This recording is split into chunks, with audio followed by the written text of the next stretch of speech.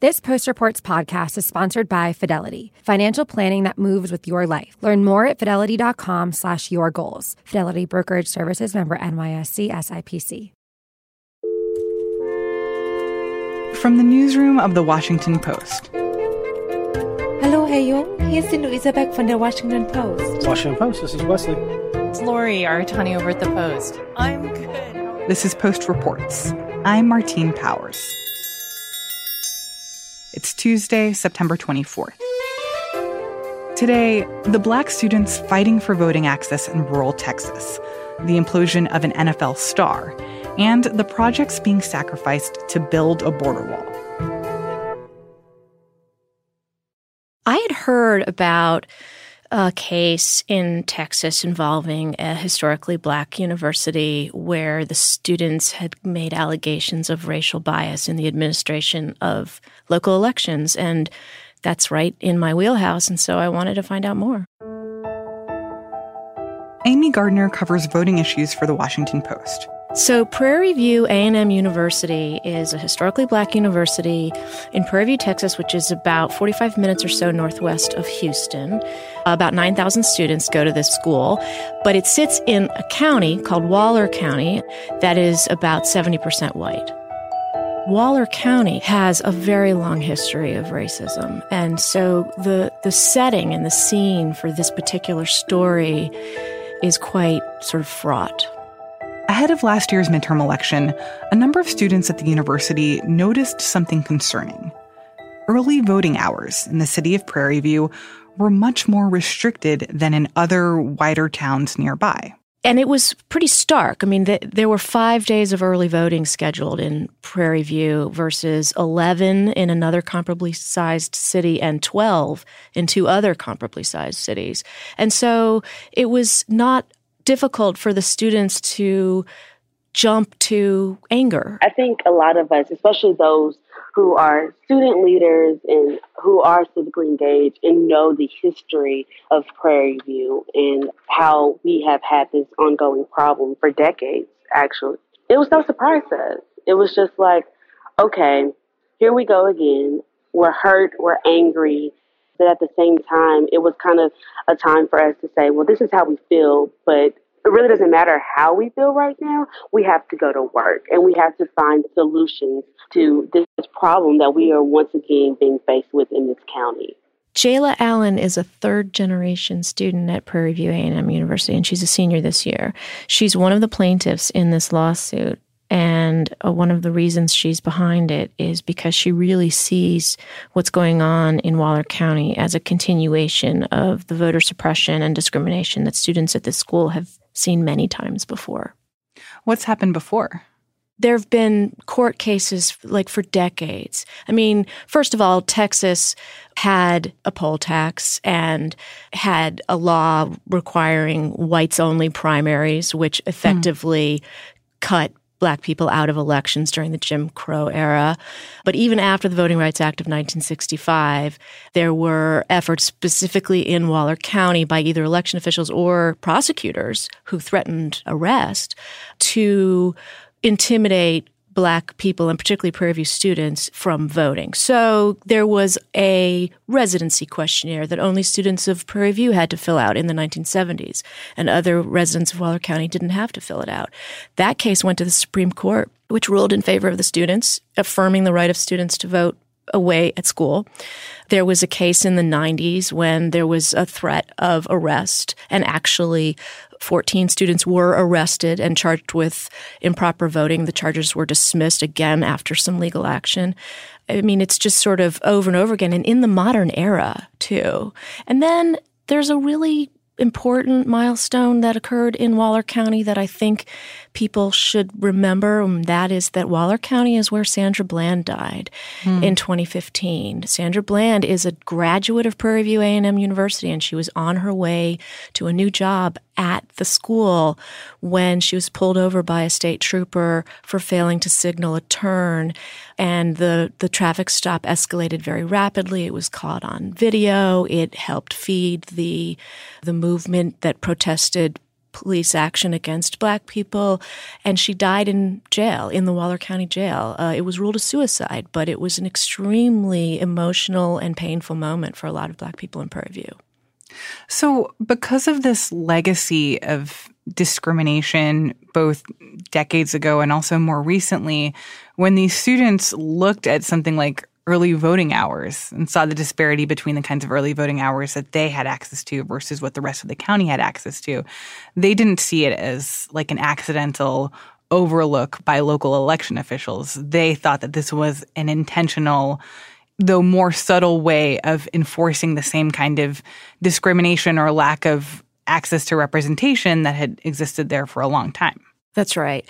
And what's really interesting is that the county officials who made these decisions, who were mostly white people, including the head of the county commissioners, a man named Trey Duhan, were really upset that they received this reaction. Trey Duhan said that he ran for county judge, as his title is called, in an effort to bring Waller County out of the dark ages. He brought early voting back to Prairie View in 2016 for the first time in many years. And in 2018, he doubled the number of voting machines in Prairie View. And they did have more voting machines than those other places. And so he felt like he was making these gestures that had not been made previously. And so he was a little bit indignant that he was being accused of racism when he felt like he was trying to make changes. And so you wound up with this kind of impasse. When the students went to the county and asked for a change, early voting was already underway. And they said no. They said, we can't. It's already underway. We can't move machines from one location to another now. They did add some days, but it still didn't equal parity. And the students were still angry. It wasn't enough. They wanted parity and nothing less. So after the students complained to the county, the NAACP Legal Defense Fund contacted them and asked them, how would you like to be plaintiffs in a lawsuit? And they said, heck yeah. And that case is still wending its way through the federal courts in Texas. Is there evidence that the difference in the early voting hour schedule between Prairie View and the rest of the county actually translated into lower turnout for Prairie View and for the largely Black community there? No, it's a very good question and a difficult question to answer. Turnout was historic in Prairie View and in Waller and everywhere else in the country last year. And it's really hard to show evidence that students were denied access. But the students and their lawyer say that's not the point. Although we'd been given less days, we needed to get our students to the polls and we needed them to vote. So from then on, we decided that we were going to get the word out, but we were also going to create something called Pull Up to the Polls. So Pull Up to the Polls was a volunteer effort from student leaders who were working on this issue, but also other students on campus who volunteered their services, their gas, and their time to get students to take time between their classes or work or meetings or whatever else they were doing while on campus to get in the car with their peers and to go vote off campus during the times that we couldn't get on campus for early voting. They say we had to work harder, just like we've had to work harder as long as our people have been on this continent. And if there's a barrier, it needs to come down whether or not we showed the ability to get over that barrier. Did you talk to some of the residents in Waller County, folks who aren't part of Prairie View, and get their take on what they think is happening? I did. I talked to both white people and Black people who are longtime residents of the county, and I got, unsurprisingly, two very different points of view. From the African-American residents I spoke to, I heard, sort of almost a defeated attitude. Well, of course it's racist. Well, of course we've been deprived of representation in Waller County. That's the way it's always been here. And from a couple of white people I spoke to, I got pretty strong evidence of racial bias. I mean, I interviewed one man who was really blunt that this was just about the Prairie View kids wanting to, quote unquote, take over the county. And, that kind of language is really jarring and kind of makes it really hard to imagine these two groups seeing things in the same way. And I feel like that kind of language speaks to what it sounds like a lot of these students fears going on at the heart of this, that this isn't just about allocating election machines throughout the county. This is about taking this population, this pretty significant population of Black people in a mostly white county, and diminishing their ability to be a part of the political process, be a meaningful part of the electorate. Yeah, Judge Duhan said, there's always been this view that if all of the Black people in Waller County voted, they would be able to take over. And he was acknowledging that there was a racist aspect to that argument, obviously. And he was acknowledging that that had informed a lot of the policies previously. He had a really hard time seeing what was going on today in the context of that history because he felt so certain that he was trying to do right. What do you think this case says more broadly about voting access in 2020?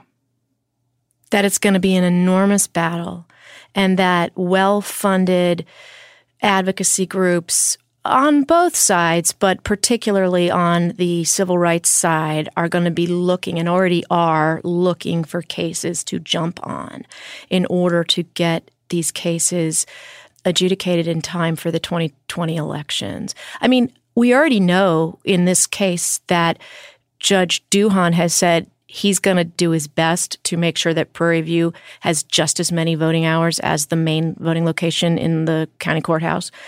I mean, that's already a win in a way. There are cases like this going on around the country, and there are going to be more. And I think that there's a strategy, a political strategy here on the part of the civil rights groups and the Democratic Party to fight as many of these battles as they can, because an election that could be decided in inches is going to benefit from court victories. Amy, thank you so much. You're very welcome. Amy Gardner covers voting for The Post.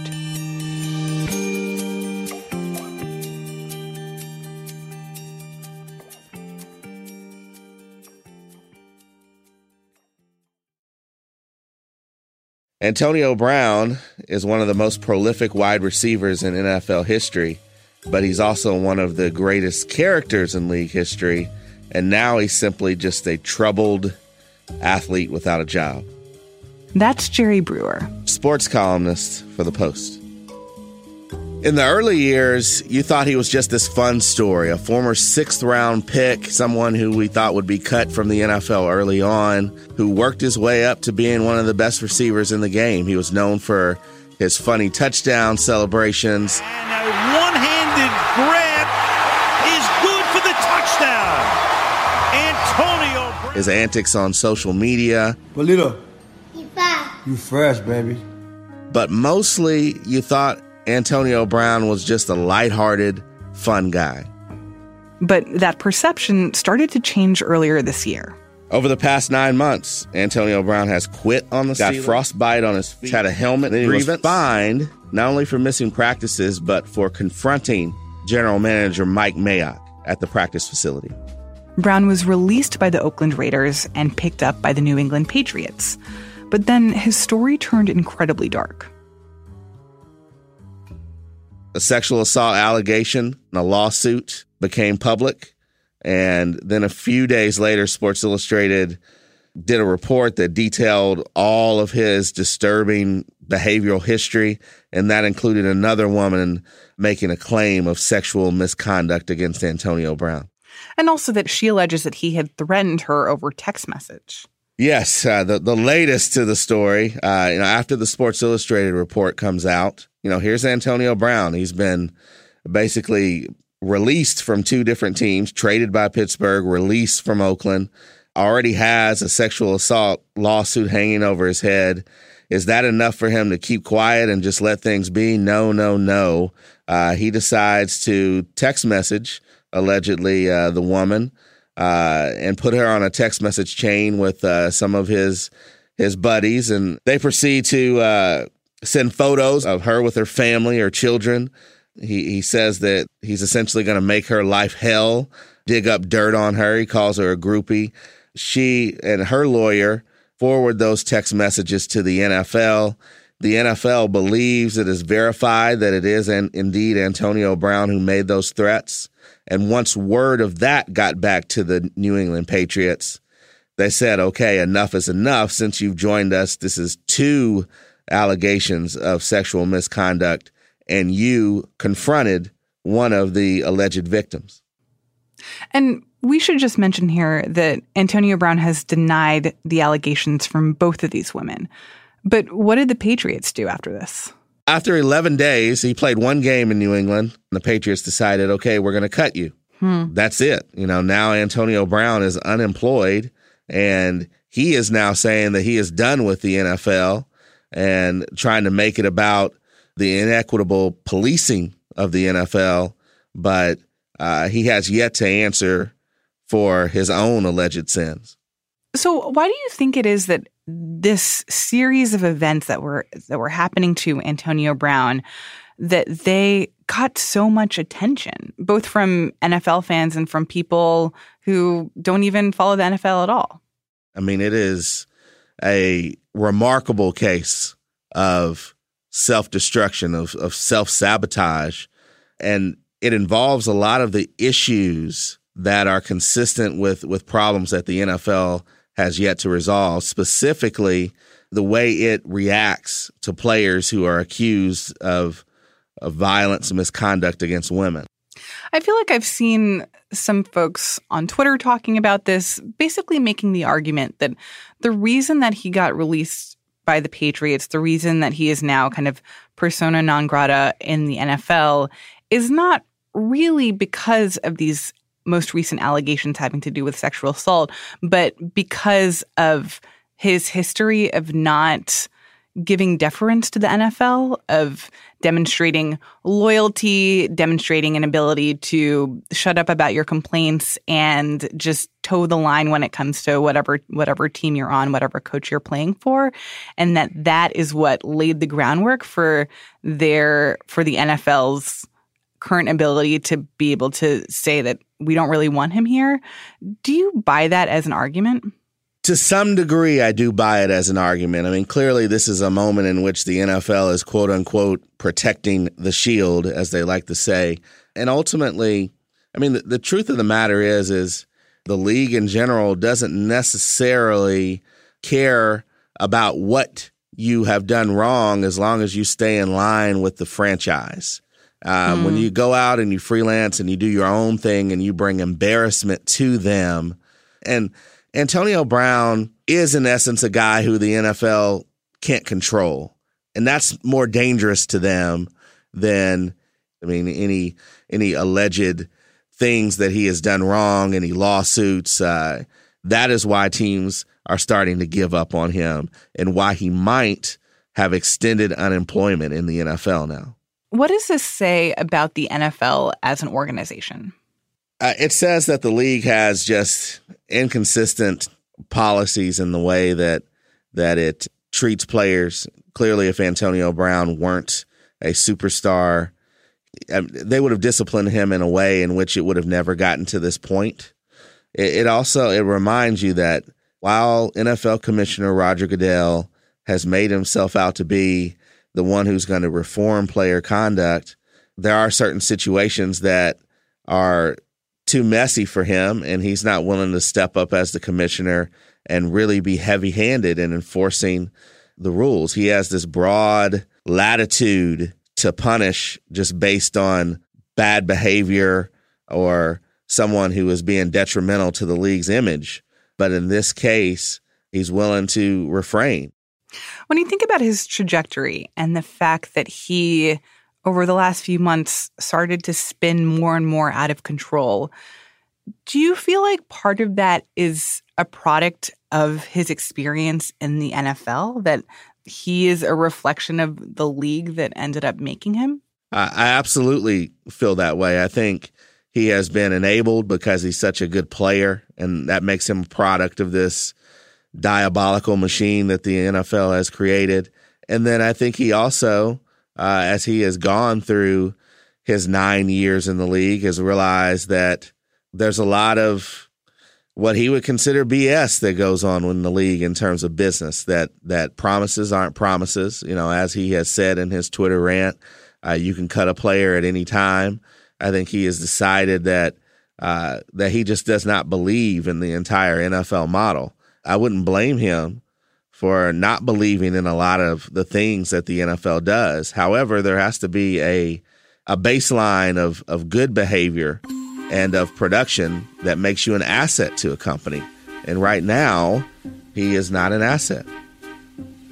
Jerry, thank you so much. Thank you, Martine. Jerry Brewer is a sports columnist for The Post.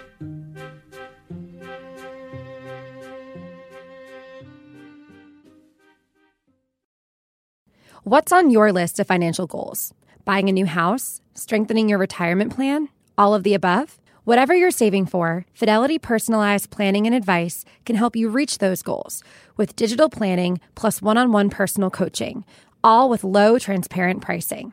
To learn more, visit fidelity.com/yourgoals or call 1-800-343-3548. Advisory services offered for a fee by Fidelity Personal and Workplace Advisors, LLC, and brokerage services provided by Fidelity Brokerage Services, LLC. Earlier this year, President Trump signed a declaration of national emergency. That declaration took $3.6 billion away from military projects and diverted it toward building a border wall. The consequences of this are that all across the country, there are construction projects that had money allocated that now have had the money taken away to pay for the border wall. My name is Aaron Gregg. I cover the defense industry for the Washington Post. And Aaron has been poring over budget documents from the Department of Defense to get a better sense of just how many projects have been canceled or delayed. What we found is that there are numerous projects across the country that really have been waiting for this construction funding for a very long time. Some of them are in a very severe state of disrepair. There's a drone facility in New Mexico where Air Force drone pilots train on how to surveil enemy territory or even conduct targeted killings in foreign countries. This facility is in such a state of disrepair that it has a bat infestation and apparently has suffered from sinkholes. In New Orleans, there's an Air Force base where fighter jets are supposed to be kept at the ready at all times to respond to a terrorist attack. But the storage bay for these jets is sinking downward. According to Air Force budget documents, the actual storage bay itself has dropped by about a foot, and that's causing it to pull loose from the electrical sockets, which creates a fire risk. There are ammunition storage facilities all across the country that don't meet the Army's standards for storage of ammunition. This puts a lot of U.S. service members at risk because they're literally handling explosives. There's a Marine base in North Carolina where they've been seeking new funding for an ambulatory care center for several years now. Basically, this provides primary care services for active duty forces and anyone who is on the base. The current facility is in such a state of disrepair that it, quote, lacks basic requirements such as sinks, proper ventilation, and exam rooms with doors.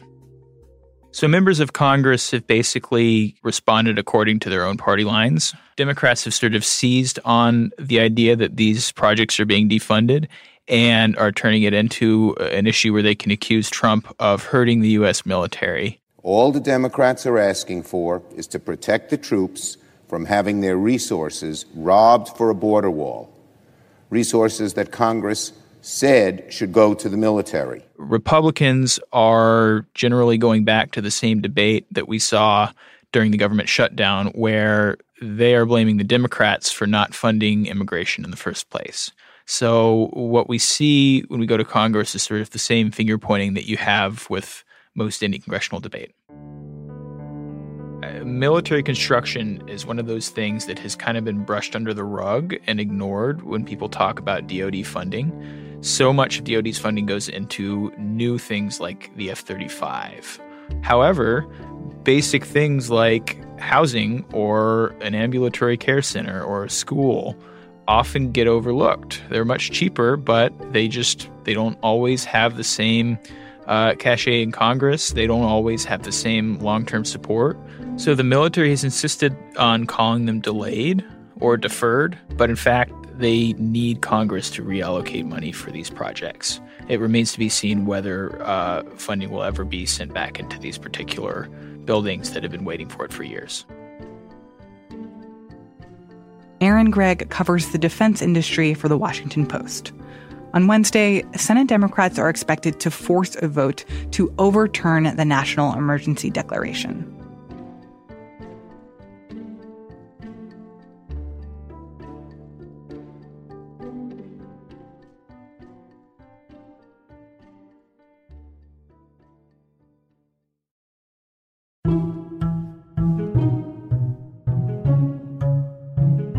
That's it for today's show. Thanks for listening. If you're catching up on recent episodes, check out postreports.com. That's where you can find an archive of our show and links for more information about the stories we've featured. That is postreports.com. I'm Martine Powers. We'll be back tomorrow with more stories from The Washington Post.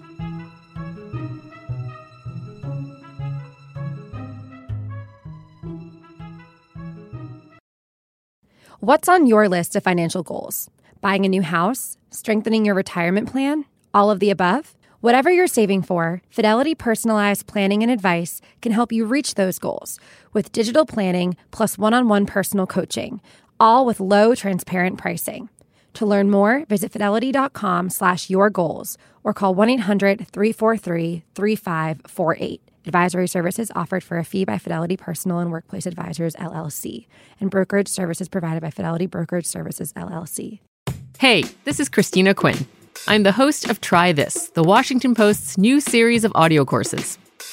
The idea behind Try This is to become better functioning humans without having to comb the internet for countless hours. In our first course, we learned how to sleep better. Now, we're going to learn how to make our friendships stronger. I'll offer expert tips that are doable, and I'll keep it short. So let's do this. Class is in session. Find Try This from The Washington Post wherever you listen.